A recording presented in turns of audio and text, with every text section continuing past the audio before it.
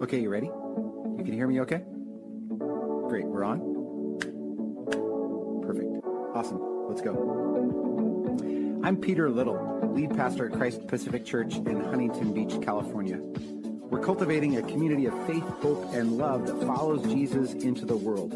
And you're listening to our Sunday Sermons podcast. To learn more about us or to subscribe to this podcast, visit us at cpchb.org. Thanks for listening. A number of years ago, a good friend of mine, mentor Tim, he and I went to the beach in Vancouver, BC. This beach, in fact, it's called Spanish Banks. And we went here for a swim in the summertime, and the water in the summer is still freezing because it's Canada.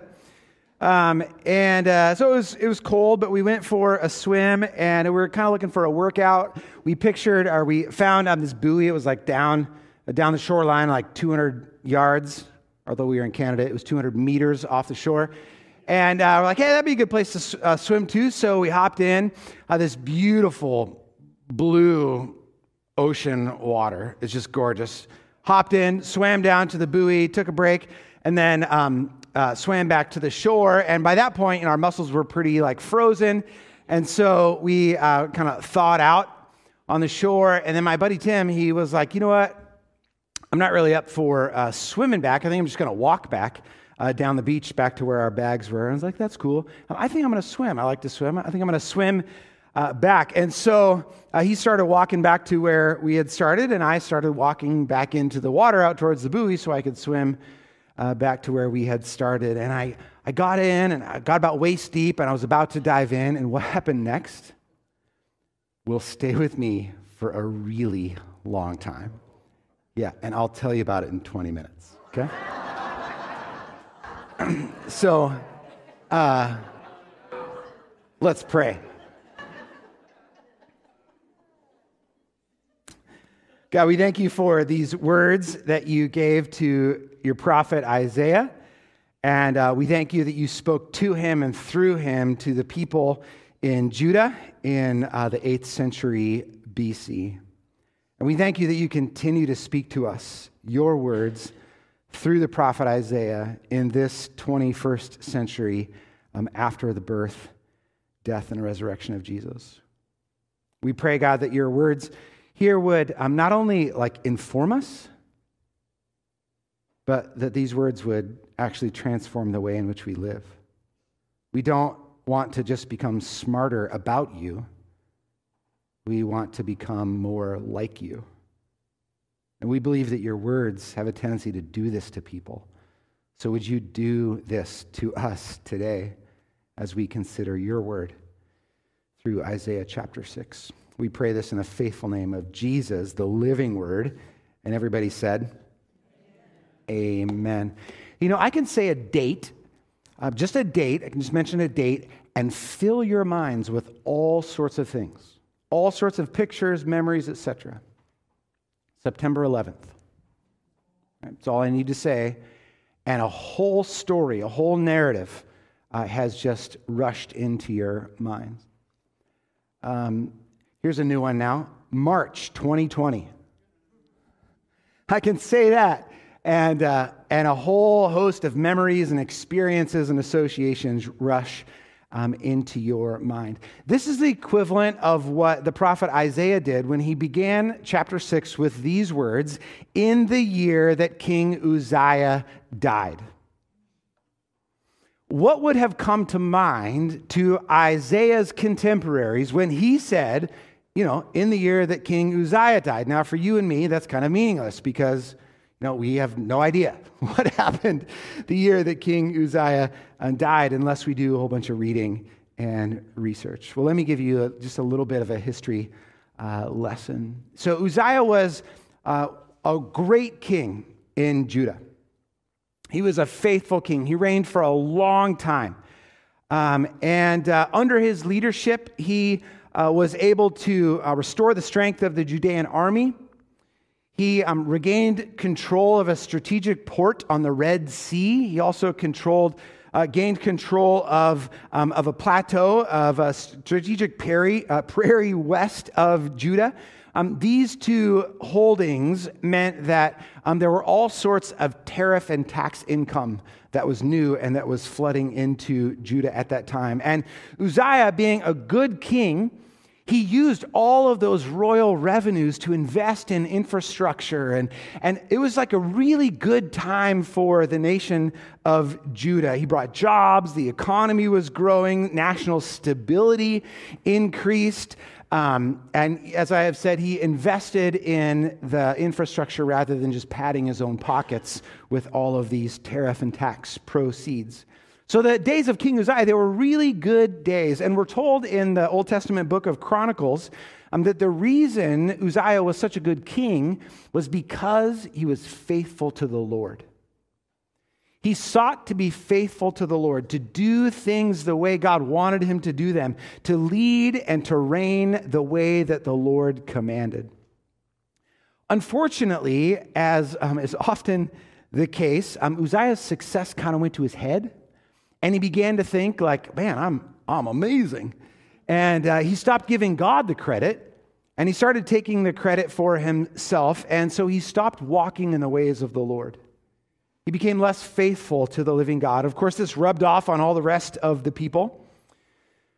And in the years leading up to Uzziah's death, the nation, the country, had an increasing sense of uneasiness because the encroachment of a couple of very powerful nations at their borders.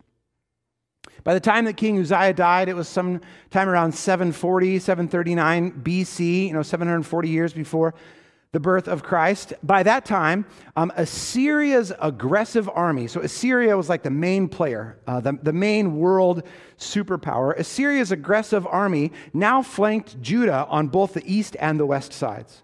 In fact, on the north border of Judah, there was only one small, insignificant kingdom between Judah and Assyria, and that was the kingdom of Israel. That's a different story.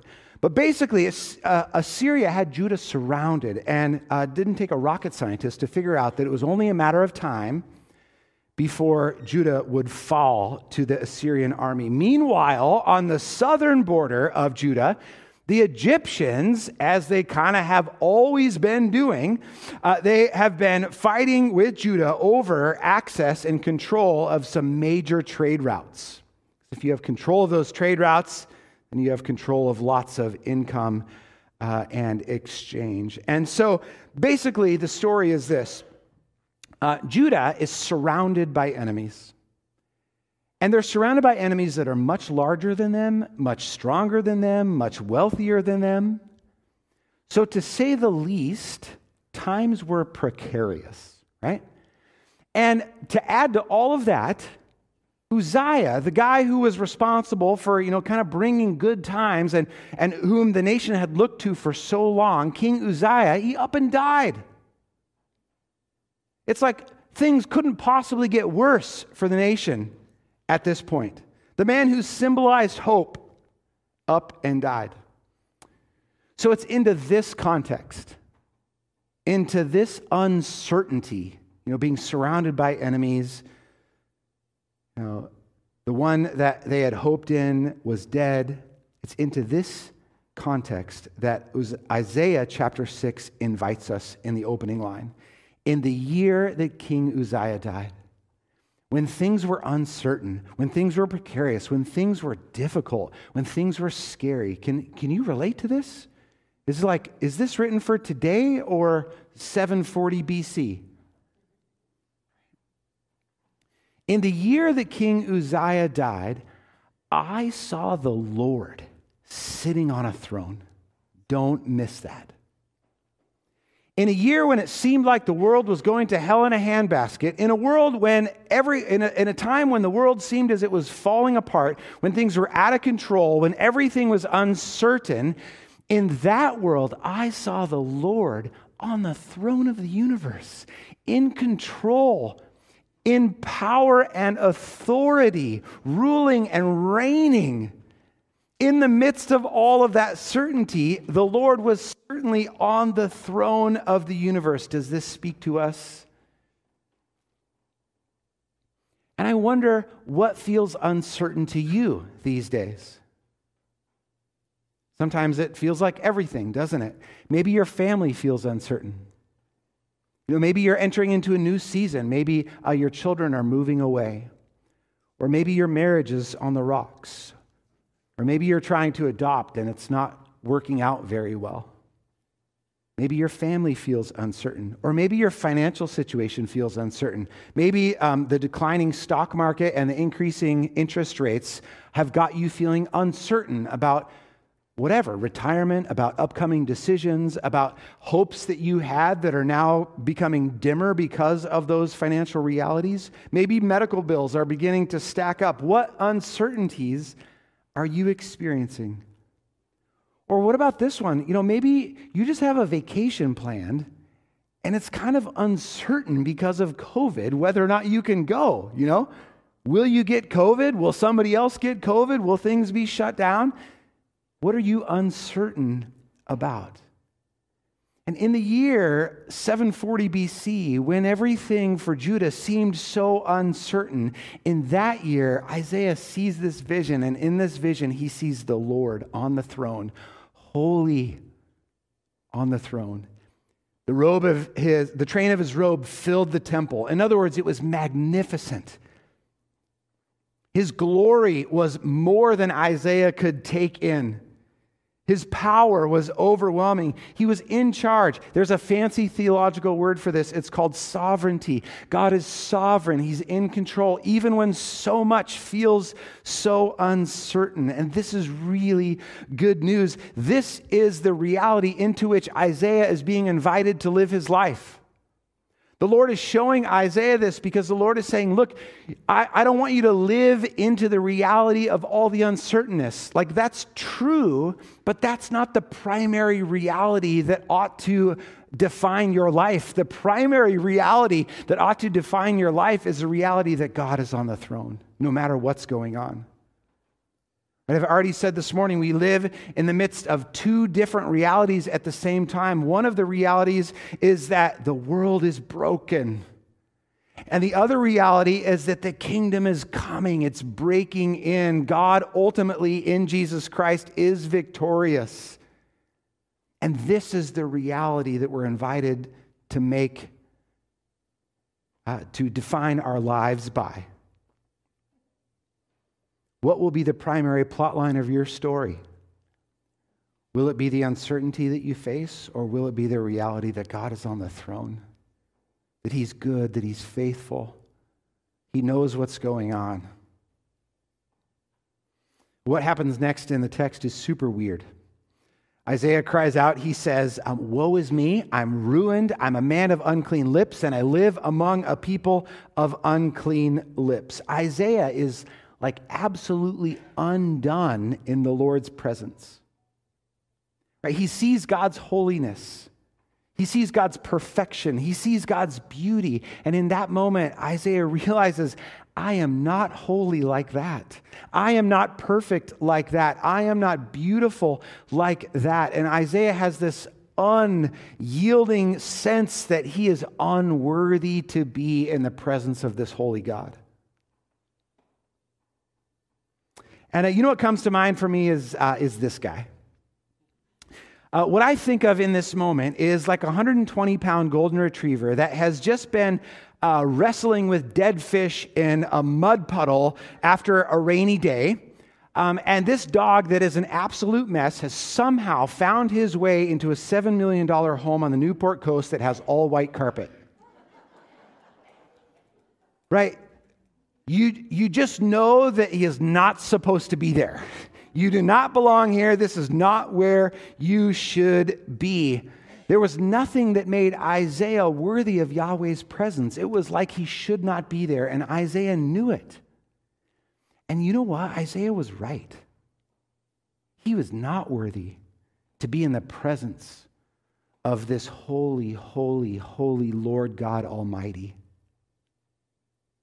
And yet, don't miss this, and yet the Lord chooses Isaiah. The Lord approaches Isaiah, pursues Isaiah. The Lord shows Isaiah a vision of himself.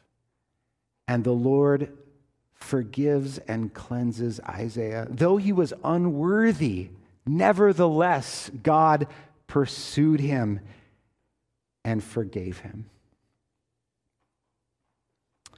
I don't know who these people are, but let me tell you about when Krista and I were dating, and when we started to get pretty serious, like really serious. We were like, hey, this is going somewhere. And so I felt that I needed to have a really frank discussion with Krista. I needed to come clean with her about some realities in my life, because this, like, we're not playing games anymore. This is getting real. And so I had a really frank discussion with Krista about some really poor choices in previous dating relationships that I had made before I was a follower of Jesus. That I had not saved myself for marriage, that I was not a virgin, that I could not give that gift to Krista, though she could give that gift to me. And in that moment, I had this sense of being utterly unworthy. And you know what? I was right. And yet, I mean, obviously, you know how the story goes. She said yes. And you know what that is? Like, that is sheer grace. That's just unmerited, unearned, not because of anything you did. In fact, in spite of what you did, I choose to love you. And this is a beautiful picture of how God sees us, how God treats us, of what God thinks about us, what God thinks about Isaiah. Yes, Isaiah, you're right. You're not worthy to be in my presence, and yet I choose you to be here in my presence. Remember, Isaiah, I was the one that came to you, not you to me. You know, if that muddy golden retriever gets in that home, it's going to get kicked out right away. But that's not the experience that Isaiah had. He was not kicked out of Yahweh's house. In fact, he was welcomed in. One of the angels approaches Isaiah and touches a burning coal to his lips. Oh, sorry, dog. There we go. One of the angels approaches Isaiah, touches his lips with some burning coals. I told you it was a weird scene. And the angel says these words to him. He says, now that this has touched your lips, I'm lost here. I am so sorry. There we go.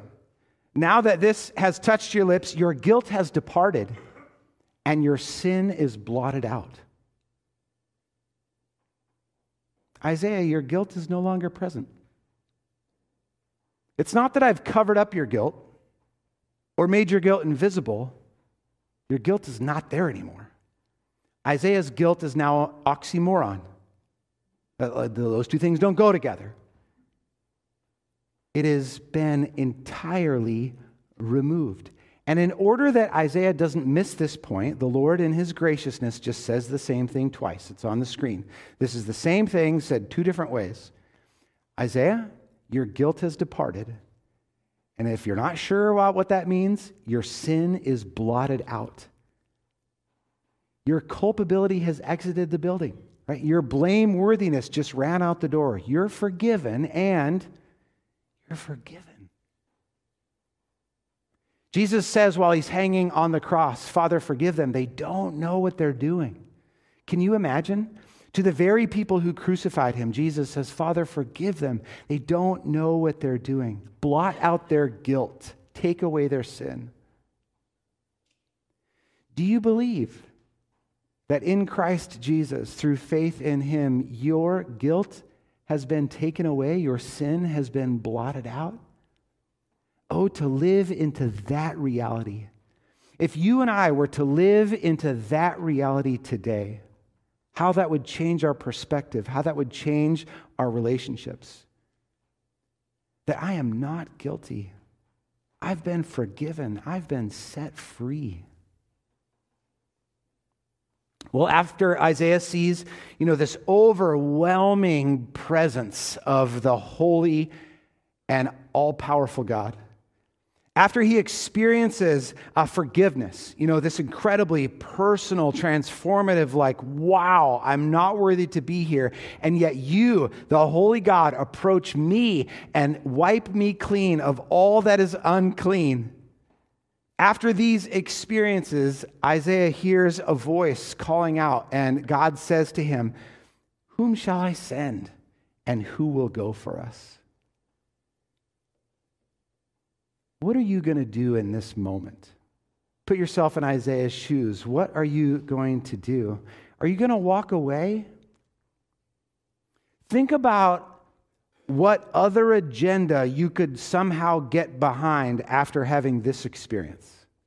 Think about some other Lord or God that you would give your life to after having this experience. What was Isaiah to do? How could he possibly walk away from this God? How could he possibly turn his back to this God after what he had experienced? And so I think Isaiah's response to the living God is the only sensible response he could have made. It's given the evidence, given what he experienced, what else was he supposed to say? So he says, "Here I am. Here I am, God. Send me." Now, if I was Isaiah, I think I'd start asking some questions.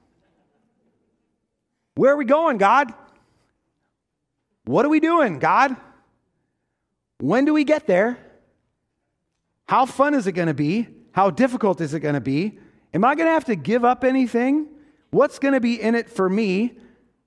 Give me a whole bunch more data so I can do a cost-benefit analysis to figure out whether or not this would be better for me or not in order for me to say yes to you. Do you know what I mean? I mean, like we're sort of, joking, but actually isn't that kind of what we do? And yet for Isaiah, and I think this is the invitation for us, once you have the who down, the when, the what, the how, the why, all of that doesn't really matter.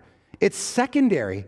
Because the most important thing is, who are you going to follow? Who are you going to be with? Who are you going to obey? Who is going to be your God? All the rest, the consequences, are inconsequential. All that mattered to Isaiah in this moment was he wanted to obey and be with that guy. Sorry, it's not a guy. With that God, with that one. Wanted to be with God because of what he had experienced. And amazingly, the same thing happened with the first disciples of Jesus in the first century. I don't know if you are watching The Chosen, a great series. I've watched, like half of it or something. They do a really good job of trying to capture how Jesus, in such few words, gets these people to follow him. And these young disciples are like, it's just there's something about his presence. There's something about the way he looks at me. There's something about the way he speaks. We just had to follow him. We had to say yes. We wanted to say yes. I think that's Isaiah's experience right here. Let's go back to the Spanish Banks in Vancouver, shall we? Okay, so I walk in the water. I'm like waist deep. And my friend Tim is walking down the shore. I'm all by myself. And what had been these beautiful, crystal clear blue waters suddenly to me became like this massive, dark abyss under which all sorts of dangerous creatures were lurking. Right? It's the same water. It's just that now I'm alone. Now I'm on my own, by myself. About waist deep, and one of these little guys pops his head up. You think it's cute. I did not think it was cute. It's like, 100 feet away or something. This cute little harbor seal. Well, I did not see a cute little harbor seal when I was entering the dark, mysterious, uncertain waters of Spanish Banks. I saw a 1,200-pound leopard seal who was ready to eat me in a moment's notice, right? And isn't this what fear does, right? Fear magnifies the unknown. Never mind the fact that literally the nearest leopard seal to where I was 9,000 miles away in Antarctica. But when I saw that cute little seal, this guy, my brain, which was influenced by fear, saw this guy. Because fear has a tendency to magnify the unknown.